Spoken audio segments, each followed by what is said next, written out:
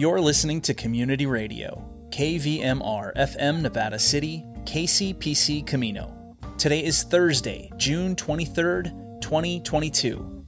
It's 6 p.m. and it's time for the KVMR Evening News.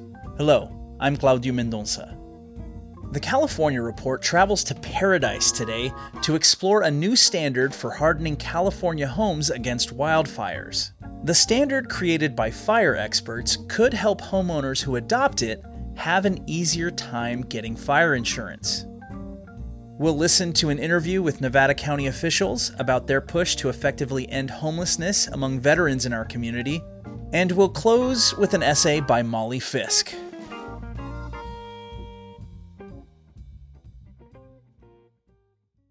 This is the California Report. I'm Saul Gonzalez in Los Angeles. The trustee for a more than $13 billion fund set up to compensate Pacific gas and electric wildfire victims is stepping down. KQED's Dan Brekke reports. Retired Judge John K. Trotter said in a public statement he only ever intended to oversee the Fire Victim Trust for 2 years and that he'll be leaving the post next week. Trotter has faced frequent criticism for the performance of the trust, which was set up in 2020 as part of PG&E's exit from bankruptcy. The biggest complaint? The trust's payouts have been slow and its expenses have been high. Trotter has pointed to the complexity of processing claims filed by nearly 70,000 fire survivors as a major factor in delaying payments. The trust also faces an ongoing challenge turning PG&E stock it holds into the cash needed to pay claims. For the California Report, I'm Dan Brekke. And let's now travel to the town of Paradise in Butte County. Good morning, everyone. Good morning. In a community that was nearly wiped off the map by a devastating wildfire in 2018, safety experts have unveiled a new standard for hardening California homes from fires. It's hoped that homeowners who adopt the standard will find it easier to get fire insurance while protecting buildings and lives. KQED's Danielle Venton reports. Standing in front of her newly rebuilt home, Casey Taylor held a frame certificate honoring her for having the first certified wildfire-prepared home. This standard is a collaboration between insurance industry groups, CAL FIRE, and the Federal National Institute of Standards and Technology. I'm a longtime Paradise resident. I love this community so much, and I'm so happy to see it be able to build back safer. So thank you for this. To meet this designation, Taylor's home, including its roof, windows, deck, and vents, is resistant to flames and embers. Nothing flammable is within 5 feet of the home, plus dozens of other steps for comprehensive preparation. She says she hopes rebuilding Paradise, which was devastated by the 2018 Camp Fire, will be an example to other communities. Other homes in the area are slated to be inspected for this same certification. Aside from installing a fire-resistant roof, the steps to qualify for the standard: they are not actions that are so specialized that they could only be done by a contractor. That's Roy Wright, CEO of the Insurance Institute for Business and Home Safety, a nonprofit research organization that helped develop the standard. These are things that homeowners could do under the guise of a do-it-yourself project they might do to improve their home. The approach is already being used in a pilot wildfire mitigation program through the State Office of Emergency Services and CAL FIRE. The program helps pay for safety improvements. Also, the state insurance department is drafting new regulations aimed at pulling insurers back into the market. This standard may become a foundation for these regulations. For the California Report, I'm Danielle Venton. And let's stay on the topic of fires. New research from UC Irvine shows that fires caused by humans are spreading faster and destroying more trees than blazes caused by lightning strikes. Researchers looked at more than 200 fires in California from 2012 through 2018 that could be contained within the first 24 hours of when they ignited, and found that those caused by humans were on average more than 6 times larger than fires caused by lightning. The study also found that blazes started by humans killed more than 3 times as many trees. Now, it's important to note that the research didn't take into effect the summer of 2020, when hundreds of wildfires were sparked by lightning strikes across Northern California, including at least 4 which burned over 300,000 acres. The UC Irvine team says lightning typically happens in humid conditions and is often accompanied by rainfall, meaning those blazes are likely to spread less quickly. California's public pension systems won't need to divest their funds from fossil fuels anytime soon. A bill that would have forced the funds to sell their oil and gas holdings by the end of the decade died in the state assembly this week. KCRW's Tara Atrian has the details. For years, environmental advocacy groups have been calling on California's public sector to divest its fossil fuel holdings as a way to address climate change. The proposal introduced in the legislature by State Senator Lena Gonzalez of Long Beach would have ensured that California's public employees' retirement system and the state's teachers' retirement system follow those demands. However, it was shot down in the assembly by fellow Democrat Jim Cooper of Elk Grove. In a statement, Cooper said he pulled the measure from being heard by a key committee because it isn't the time to consider proposals that, quote, hurt the financial security of California's pension systems. The bill would have mandated the pension funds, the largest in the nation, sell their combined $11.5 billion in oil and gas investments by the end of the decade, marking a major divestment in public fossil fuel holdings. Supporters of divestment plan to push for similar legislation next year. For the California Report, I'm Tara Atrian in Los Angeles. During the pandemic, renters in Los Angeles have been protected from evictions and rent hikes. Now, the city's elected leaders are asking if it's time to roll back those protections. KPCC reporter David Wagner reports. LA has shielded renters hurt by COVID-19 from higher rents or eviction for more than 2 years. But on Wednesday, the City Council took up a motion to reassess those measures. No immediate changes were made, but tenant advocates say now is the wrong time to even bring up phasing out these rules. Cynthia Strathman is with Strategic Actions for a Just Economy. To lift these protections at a time when people are still very fragile is only likely to increase the problem of homelessness. Landlord groups say the city has been too slow to let the rental market return to normal. Diane Robertson is a co-founder of the LA-based Coalition of Small Rental Property Owners. It feels as though we have just been identified as a scapegoat. Under LA's current rules, tenants will have until 2023 to repay the rent they've missed during the pandemic. For the California Report, I'm David Wagner in Los Angeles. Support for the California Report comes from Stanford Healthcare, alerting listeners to the critical blood shortage in the area. Now is the time to donate blood and make a difference. StanfordBloodCenter.org. Hint: fruit-infused water in over 25 flavors. No sweeteners, no calories. In stores or delivered from drinkhint.com. Hint: water with a touch of true fruit flavor. And Eric and Wendy Schmidt through the Schmidt Family Foundation, working together to create a just world where all people have access to renewable energy, clean air and water, and healthy food. On the web at theschmidt.org. And that is the California Report for Thursday, June 23rd. We're a production of KQED Public Radio. I am Saul Gonzalez. Thanks so much for listening. In local news, Nevada County has been working with an organization called Community Solutions to work towards the goal of reaching functional zero for veteran homelessness as part of the national Built for Zero initiative. Nevada County has recently announced that it will soon become the 13th community in the United States to reach the milestone for making veteran homelessness rare and brief. This afternoon, I spoke with Ryan Groover, Nevada County Health and Human Services Agency Director, and Brendan Phillips, Nevada County's Housing Resource Manager, and I asked them to explain more about the program and about this historic milestone. I'd like to start with a really basic question. What exactly is Built for Zero? Built for Zero is a campaign nationwide, over 80 communities who are really struggling and working together to build a system of moving people through from the street and shelters into housing, and to do it quickly and to do it efficiently.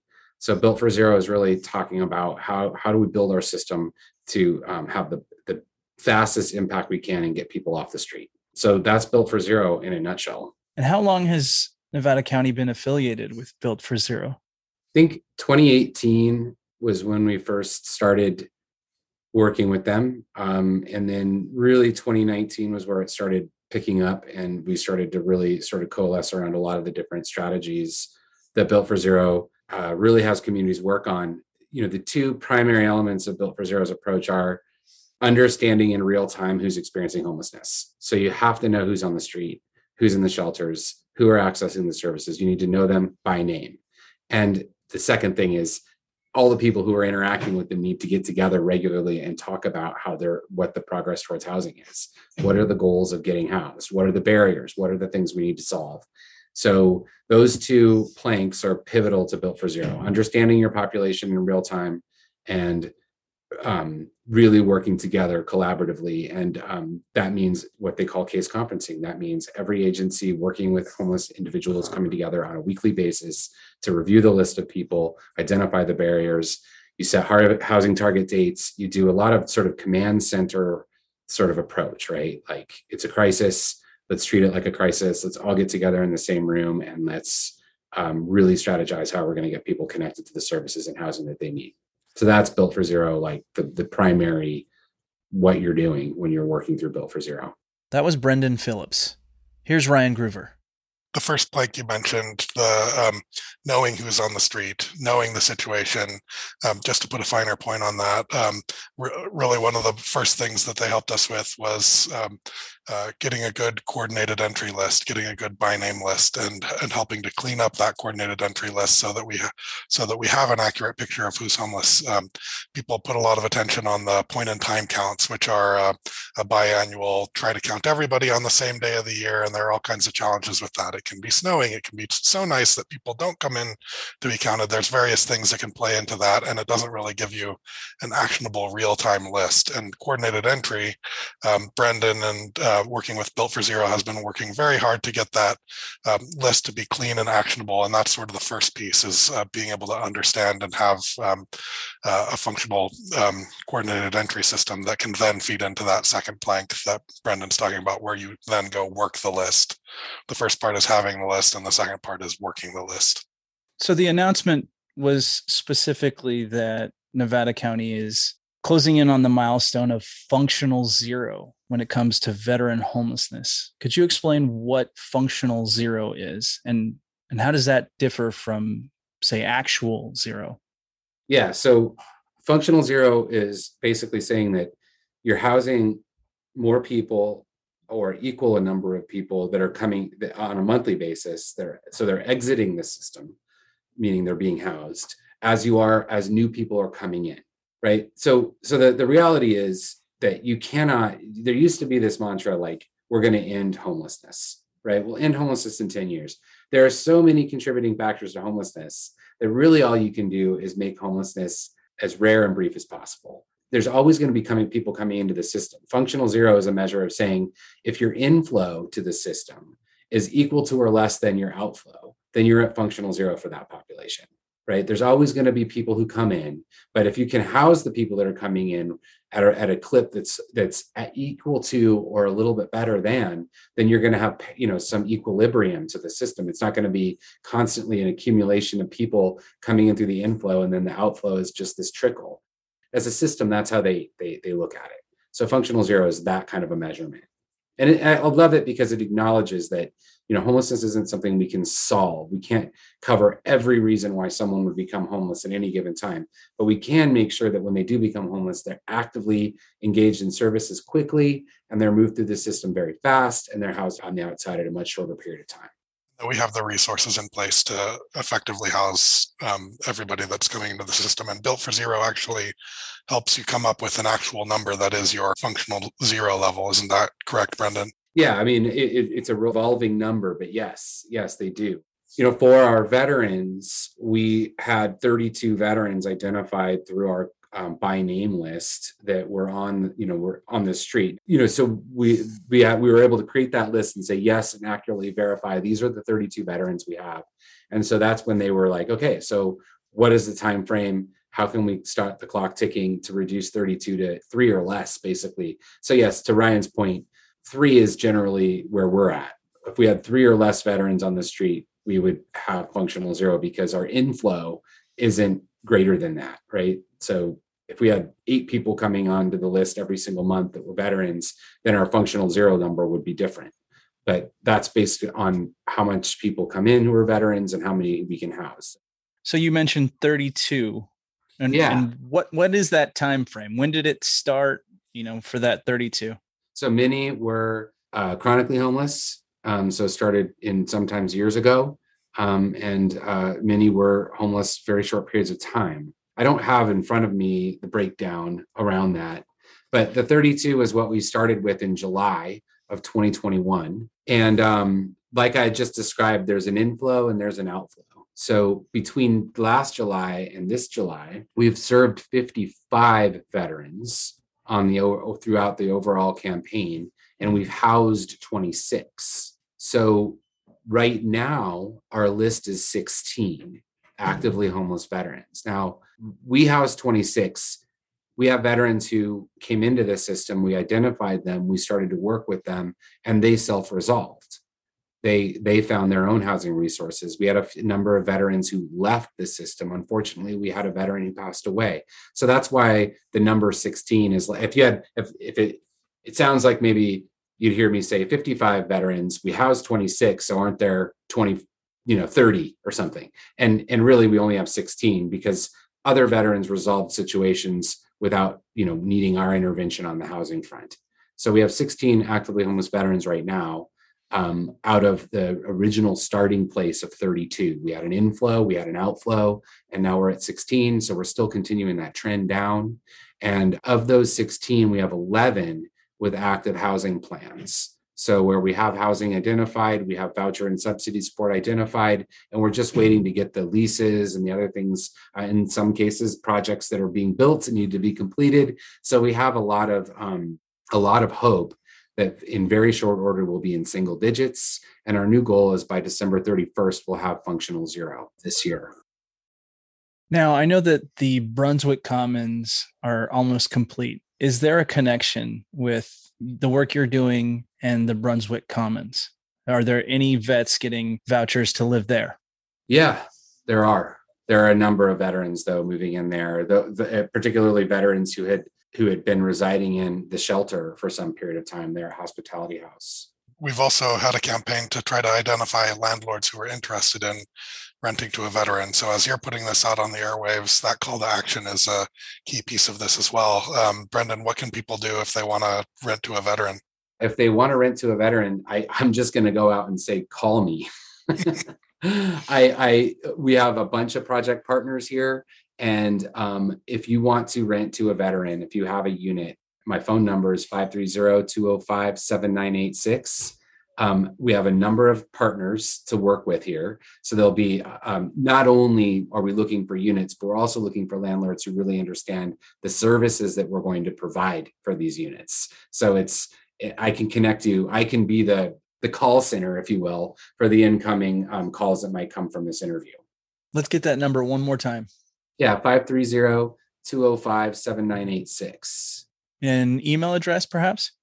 Sure. It's my name, BRENDAN.Phillips, PHILLIPS, @co.nevada.ca.us. That was Brendan Phillips, Housing Resource Manager for Nevada County, and Ryan Groover, Health and Human Services Director for the county. I talked to him this afternoon about how Nevada County is closing in on the milestone of achieving functional 0 as it relates to veteran homelessness. Looking now briefly at regional weather, in Grass Valley and Nevada City, tonight clear with a low around 63. Friday will be sunny with a high near 92. On Friday night, both Grass Valley and Nevada City will be clear with a low around 65. In Truckee and the Lake Tahoe area, tonight mostly clear with a low around 47 degrees. Friday will be sunny with a high near 80.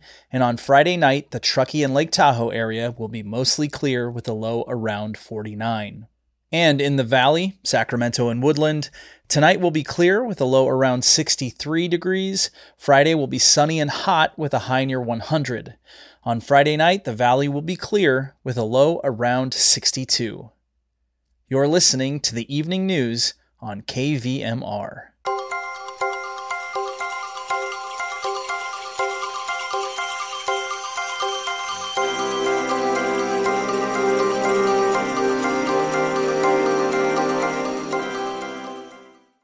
And now, Molly Fisk. Molly Fisk, Observations from a Working Poet. Since poetry is not exactly lucrative, most of my poet friends have other jobs. One is a whale-watching guide off the coast of Cape Cod in Massachusetts, and recently posted a photo of a fin whale on social media, something I'd never heard of. There was nothing but blue ocean for scale, so I asked her how large it was. They're small in the North Atlantic, she said. This one was about 60 feet long. Now, in some ways, I am both a visual person and smart, but measurements have always escaped me. Friends tell me that things are 2 football fields long, as if that will help.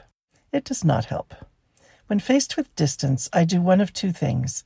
Try to remember what it feels like to stand in my 10-foot by 12-foot writing studio and then multiply. Or imagine my college friend Brian Guffrey, who is 6'3", lying down over and over across the required space. This doesn't work because after 4 Guffreys my perspective gets foreshortened, but it's always amusing to try. Brian was my first tall male friend, and I had a massive crush on him. I hope he would like knowing I've been using him as a yardstick since 1973. I received the fin whale post while I was sitting in my favorite corner of the long rectangular cafe I frequent. I tried laying down imaginary Brian Guffreys along its speckled concrete floor and got halfway to the bakery case before giving up. A young family was at the next table, and I asked both parents, because I am an equal opportunity questioner, if they were good at measuring distances. The woman blanched, but the man said, "Yeah, I can try. How long is this restaurant?" He looked down to the far end by the bathrooms, and then up at the ceiling for some reason, which is at least 2 Guffreys high and decked with homemade prayer flags. He took his time, possibly doing math in his head not related to 6'3" units. "I'd say 55 feet, he said. My eyes widened, and I told them about the 60-foot whale and showed their kids the photo. 5 more feet added to the cafe lands us halfway into their woodshed, but it's a measurement I can remember, especially when looking at the outside from across the parking lot. Now, however, I'm going to have to go look up how tall fin whales are to really understand the size. The morals of this story are, of course, to stay curious, to ask for help from strangers, to always share photos of whales with children, and to find interesting ways to remember the friends you made in college, even when you haven't seen them since your mother's funeral 22 years ago. If you need further marine inspiration, follow this whale-watching poet on Instagram at e.bradfield. If you need more practical life hacks, you can find me at the end table in what I now, secretly, am calling the Fin Whale Cafe.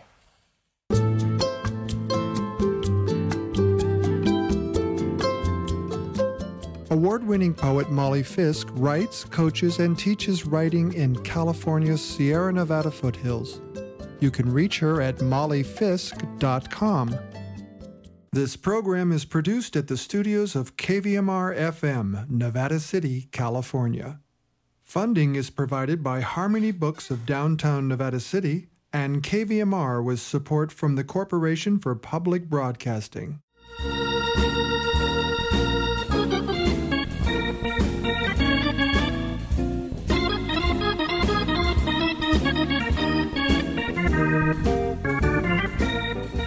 That's our newscast for this evening.